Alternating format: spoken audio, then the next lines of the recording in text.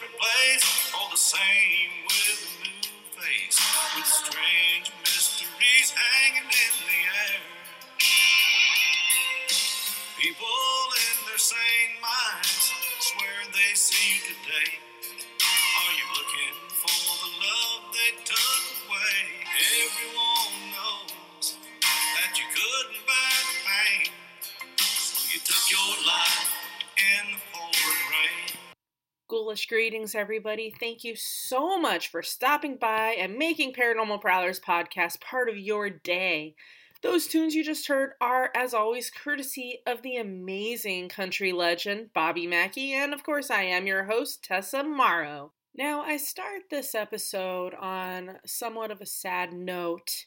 My mother had to say goodbye to two very beloved, loyal, furry family members yesterday.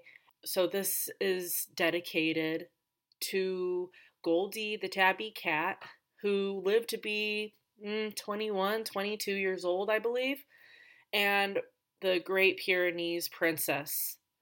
I just want to say something about these two animals real quick. Princess, my mom lives on a ranch where nightly you hear coyotes, and they get close sometimes. Bobcats and other predators roam about.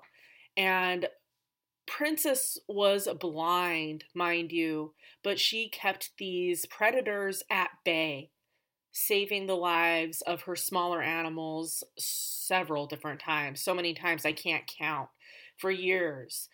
Even though she was blind, she knew the ranch, my mom's 35-acre ranch, like the back of her paw. Just such a sweet girl. Goldie, the cat, he was phenomenal too. She had brought him home from town. He was a feral cat, but he was so loving and precious and just not afraid of people. You know, he was like our store cat, if you will, when my mom owned her store, the Organic Peddler. And I tell you, she brought him home, and then she went to Thailand on a trip with my sister, and my stepdad calls her saying, yeah, I haven't seen Goldie in a few days. I'm kind of concerned maybe an animal got him.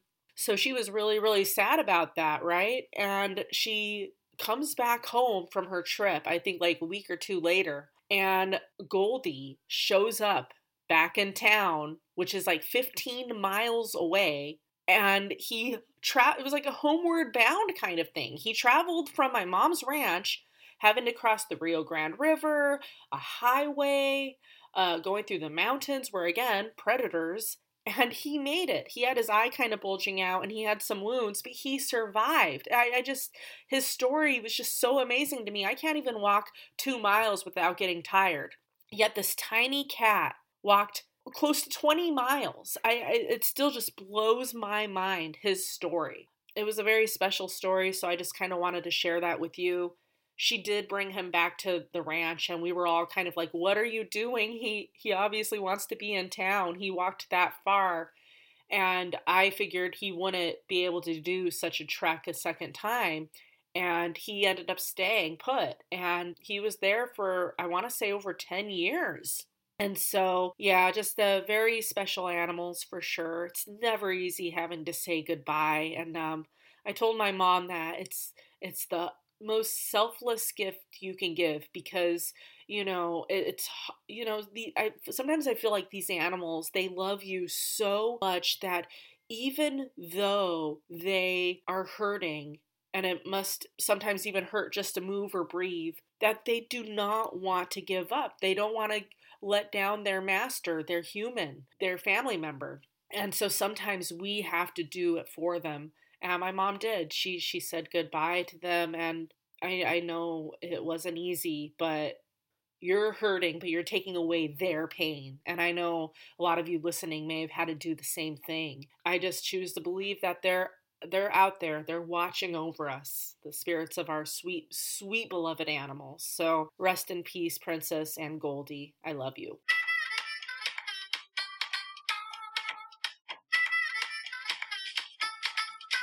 This episode was requested by my boyfriend, Justin. I have to say, he always comes up with really fun topics. It's because of him that I did the episodes of Bugatti the Executioner and the two-parter series of The Pharaoh's Curse. 56 years after the Voodoo Queen's death, Times-Picayune released this bit on March 7th of 1937, and it reads this, quote, Voodoo yet rules faithful disciples of dead sorceress Marie Laveau, Queen of the Voodoos in the 19th century New Orleans rites.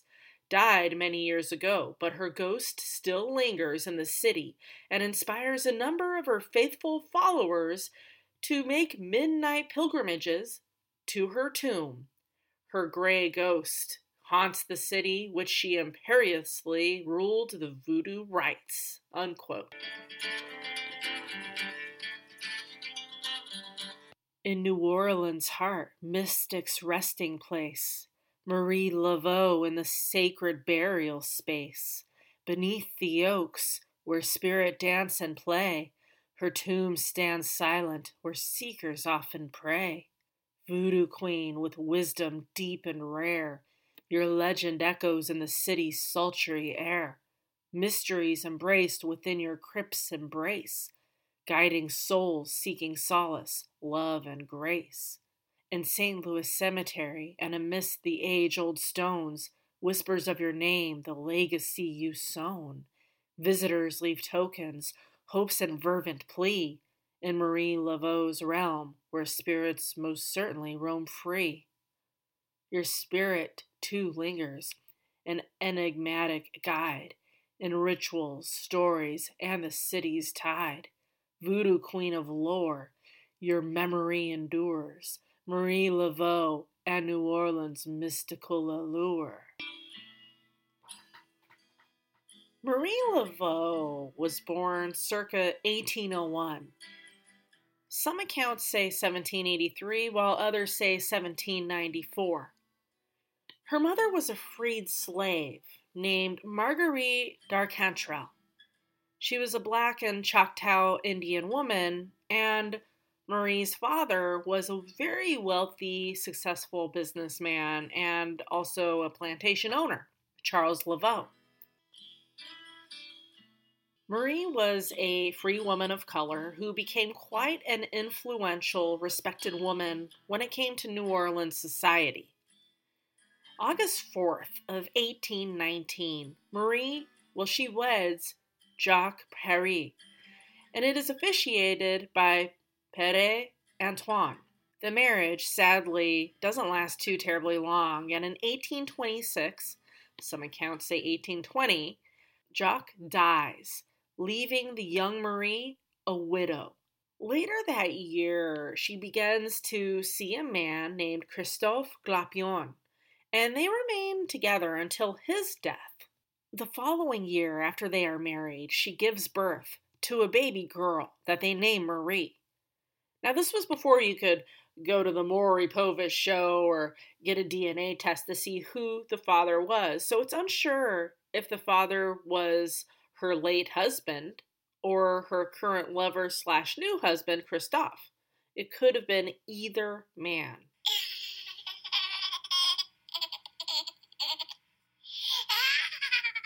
Speaking of babies, during Marie Laveau's lifetime, she would give birth to a whopping 15 children. At least 2 of them would be named after her.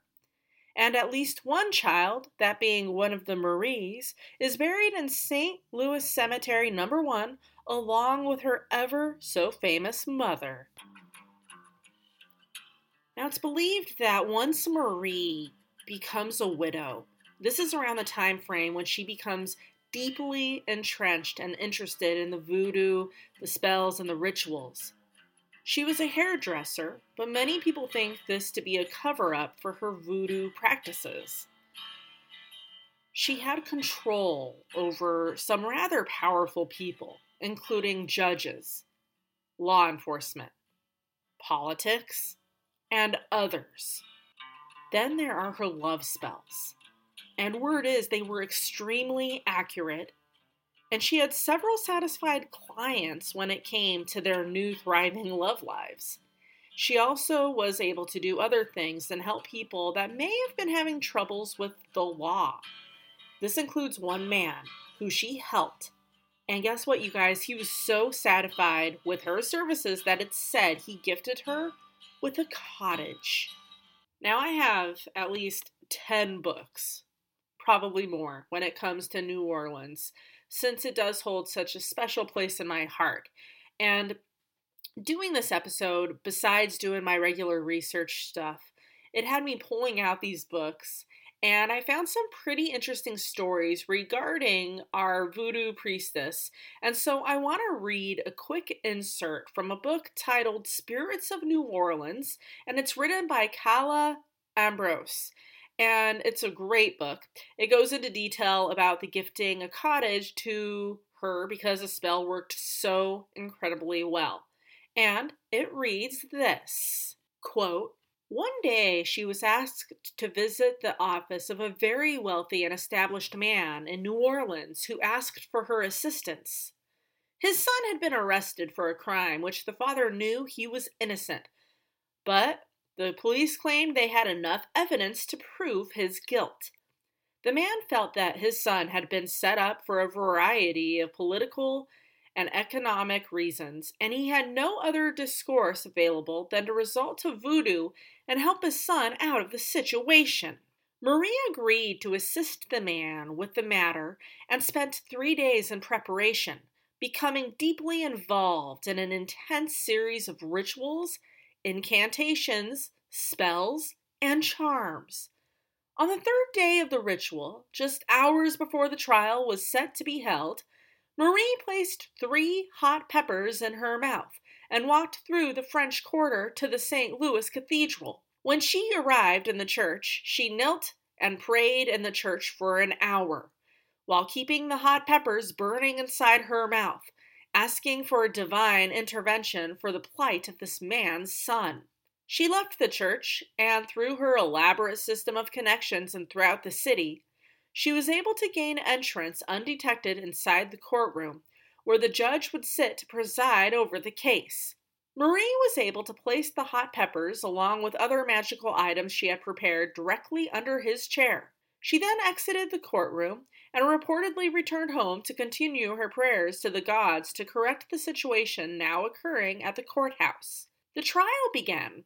Despite the overwhelming amount of evidence produced by the police toward the young man, the judge ruled in the young man's favor and pronounced him not guilty. The legend around this event says that the father was so elated by Marie's magic that he not only paid her more than the price she had asked, but he also bought her a small cottage home in appreciation." Unquote. Now, some argue that this never happened. No doubt she may have helped this man and his son, but not that he gave her a cottage. Many are saying that the cottage was handed down to her through her family, and Ambrose also mentions this in her book, which is a great book. By the way, I recommend you folks who love reading as much as I do to give it a whirl. Marie Laveau dies June 15th of 1881. Leaving behind the legacy of spiritualism and influence within the community, and she is laid to rest in New Orleans' oldest burial grounds, that being St. Louis Cemetery No. 1. And it's said that the day that she died, many reports come pouring in of people seeing the Voodoo Queen, the High Priestess herself, roaming the streets of New Orleans. So, from day one, it seems like she was a very active spirit. No surprise there, right? Now, the funeral of the renowned Voodoo Queen of New Orleans remains shrouded with historical mystery. There are few concrete details available by the specifics of her funeral or burial, but it's believed that her funeral was an extremely extravagant, significant, and epic event, and I'm sure all of New Orleans came either because they adored her or feared her to pay their respects to a woman who left such a huge imprint and unique imprint in the Crescent City. St. Louis Cemetery No. 1, Marie Laveau's final resting place. This is a place that I've been to many times. The first time being close to 25, 30 years ago. I've been to many burial grounds in my life. even before I started investigating the paranormal. I just always was drawn to them.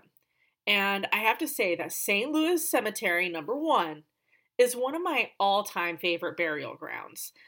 I know I did an episode about the cemetery, including others like St. Roch, like a couple years at least, in my Cities of the Dead episode. So I won't go into a lot of detail about the cemetery itself, but what I will say is that Marie Laveau's tomb remains a pilgrimage site for so many people who travel from all around the world to pay their respects to this ever so unique woman. Many continue to leave offerings, many still seeking her spiritual guidance, advice, and blessings. While some will leave offerings like candles, money, jewelry, and many other types of things, some believe it appropriate to carve an X into her tomb. And several years ago, some thought that it would be fun to paint her final resting place this horrendous Pepto-Bismol pink color. Now, while it looks good on Casa Bonita, not so much on somebody's final resting place. So, years ago, I had a woman who's from New Orleans on my radio show. So, this was over 5 years ago at least. And I remember us talking about Marie Laveau and how this had happened.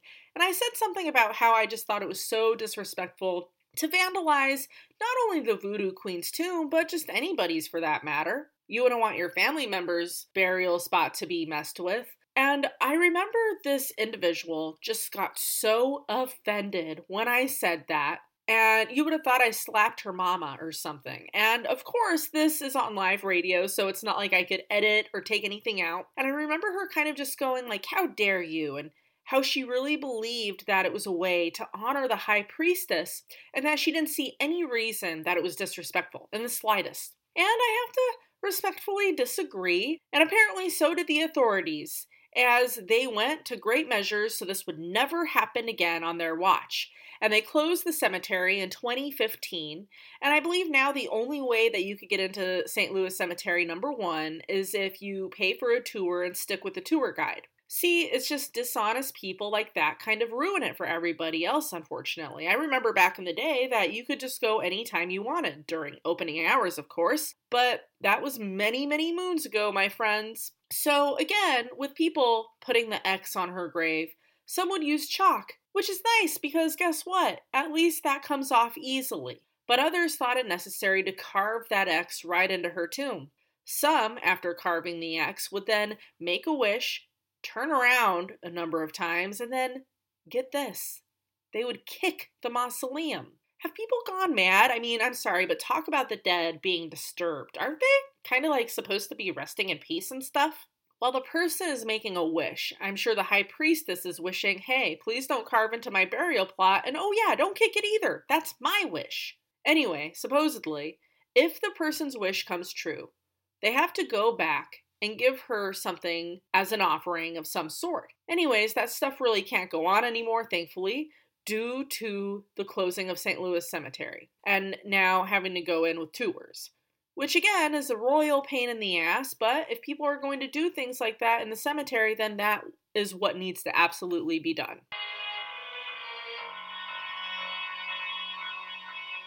Voodoo, baby. Marie often told fortunes to the locals of New Orleans. She would sell these pouches with gris containing herbs, stones, bone, hair, oils, grave dirt, and much more. She was known for blending elements of African religious traditions, Catholicism, and folklore. She would create these really unique spells and rituals and conduct these just absolute epic ceremonies. Boy, I'd like to be a fly on a wall during one of those bad boys. Now, she was a skilled herbalist and a healer. Woman of many talents, obviously. That's why people loved her, feared her, respected her, obeyed her, right? Marie offered remedies and spiritual advice to people from various backgrounds. She didn't care what color you were, what race or nationality you were. She gained a reputation for her abilities to assist those seeking help with personal issues, love problems, or even seeking protection from someone or something. Now, beyond the high priestess's spiritual practices, Laveau was also known for her community work. Even though she was a free woman of color and was never a slave herself, she was trying to stop slavery. And she would often help the poor and less fortunate. Marie lived in the home that her mother and grandmother raised her in. Now, this is the same home, supposedly, that some believe that was her family's home and not gifted to her by a happy and satisfied client. Either way, whatever it was not rare for her to open up her very own home for people in desperate need. While no doubt many adored and respected this woman and were, let's face it, extremely grateful for her generous services that she provided, there were some that just absolutely feared her. Voodoo terrified them. It was something that they strongly felt should not exist, and they thought it was just hocus pocus. Many believed voodoo to be connected to something of a darker power, like black magic. There's nothing good that could come from this, is what they thought, and that it was used just for negative, evil purposes. To this very day, Marie Laveau's legend and mystique continue to just capture the imagination of just so many people and her impact on the culture of New Orleans, particularly in the realm of voodoo and spirituality. It remains a significant part of the city's phenomenal, unique history and folklore. That's one of my favorite things about New Orleans, besides the food, which I gain several pounds every time I visit. It's the history, the legends, the stories, the people, just everything about it. So much of Marie Laveau's life is just shrouded in absolute mystery, legend, and myth. And there's no hiding that her legacy was and is a powerful spiritual figure in New Orleans to this very day.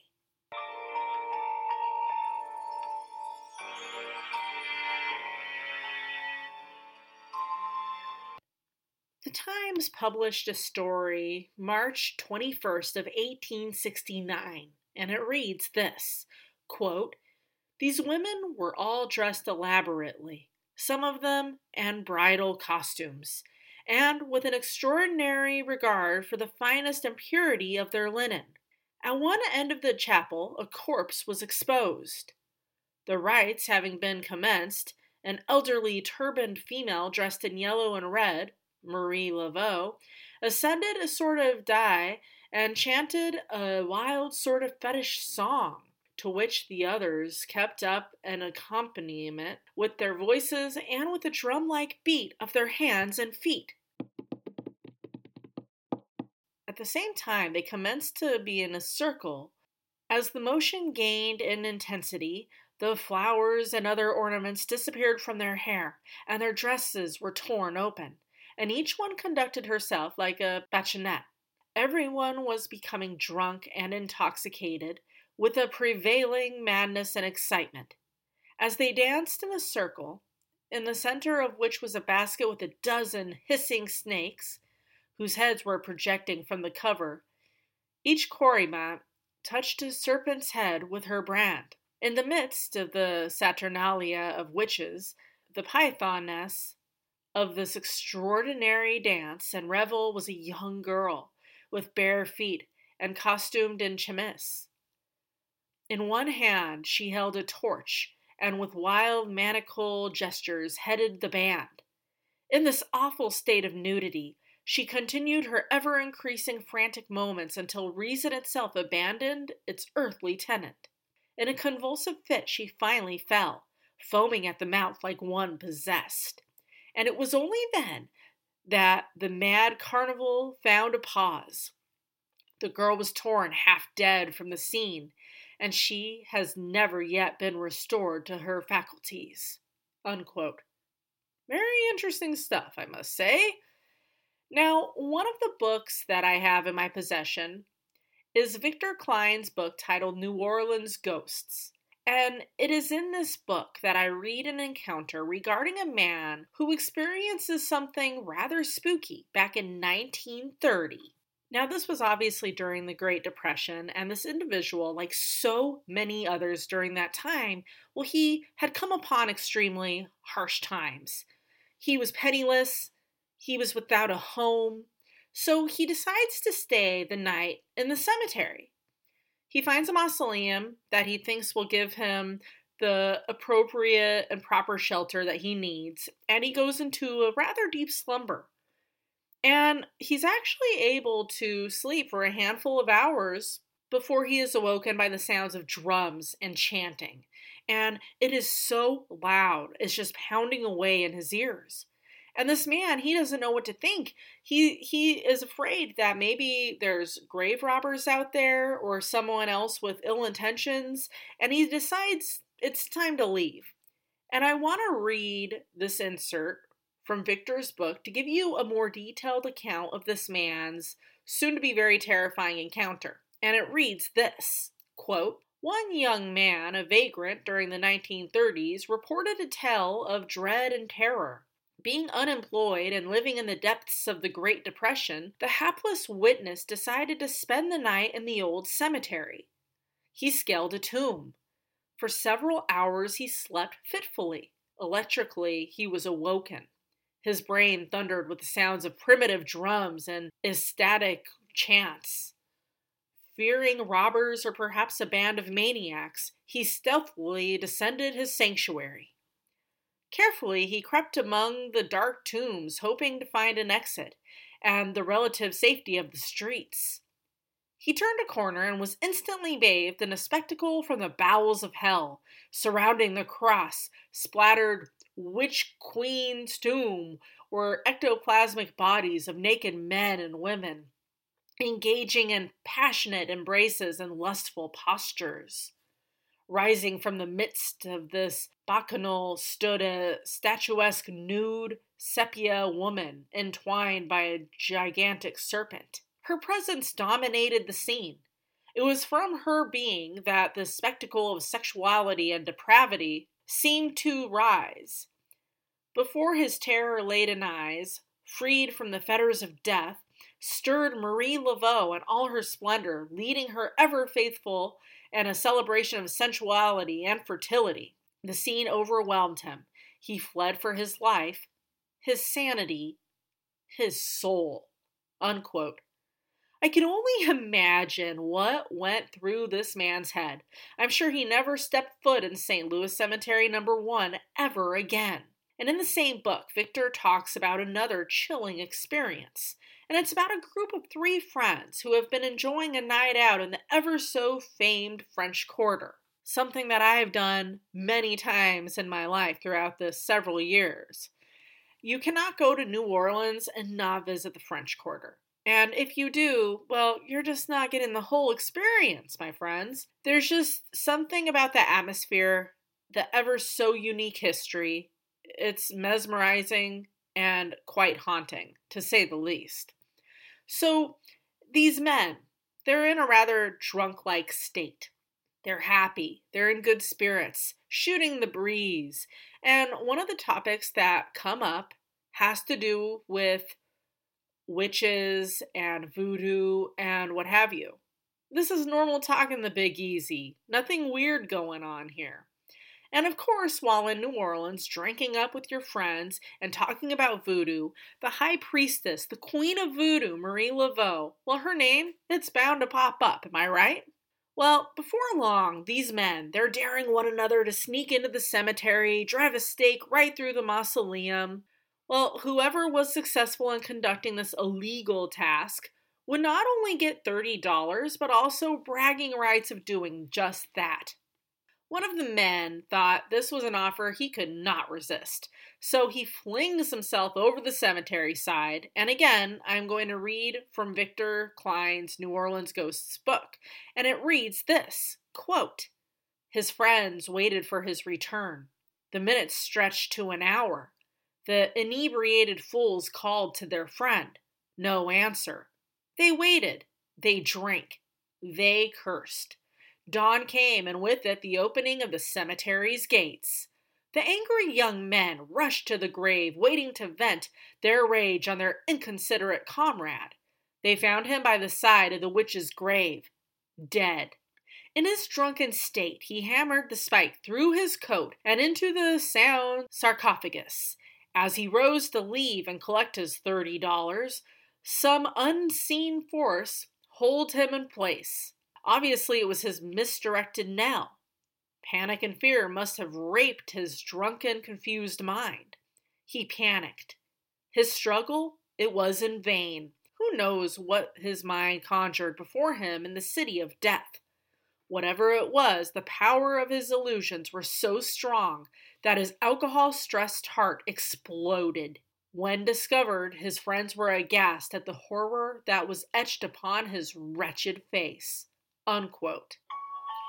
In the heart of New Orleans, where tales are spun, lies the Voodoo Queen, Marie Laveau, known to everyone. A mystic spirit, the healer in the night. Her presence brings comfort, her aura a guiding light. In St. Louis Cemetery, where secrets dwell, her tomb stands tall, an enigmatic spell. Offerings left at her resting place, seeking her blessings, seeking her grace.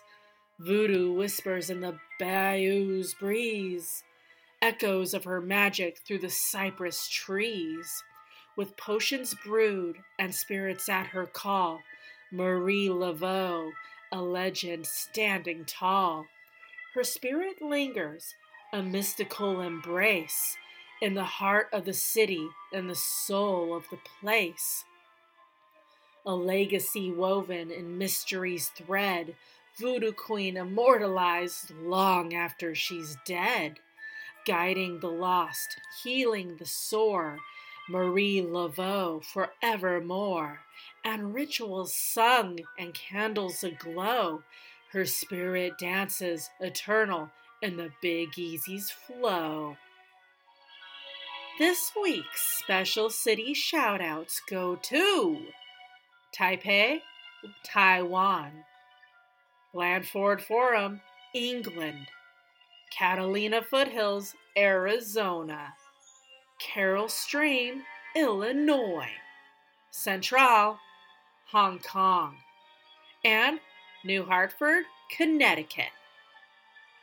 Did you enjoy this week's episode? Listen to the others. They're all phenomenal, my friends. Haven't heard every single one yet?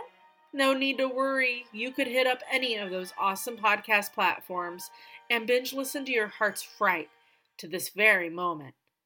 Those platforms include Apple Podcasts, Google Podcasts, Castbox, Downcast, Podcast Republic.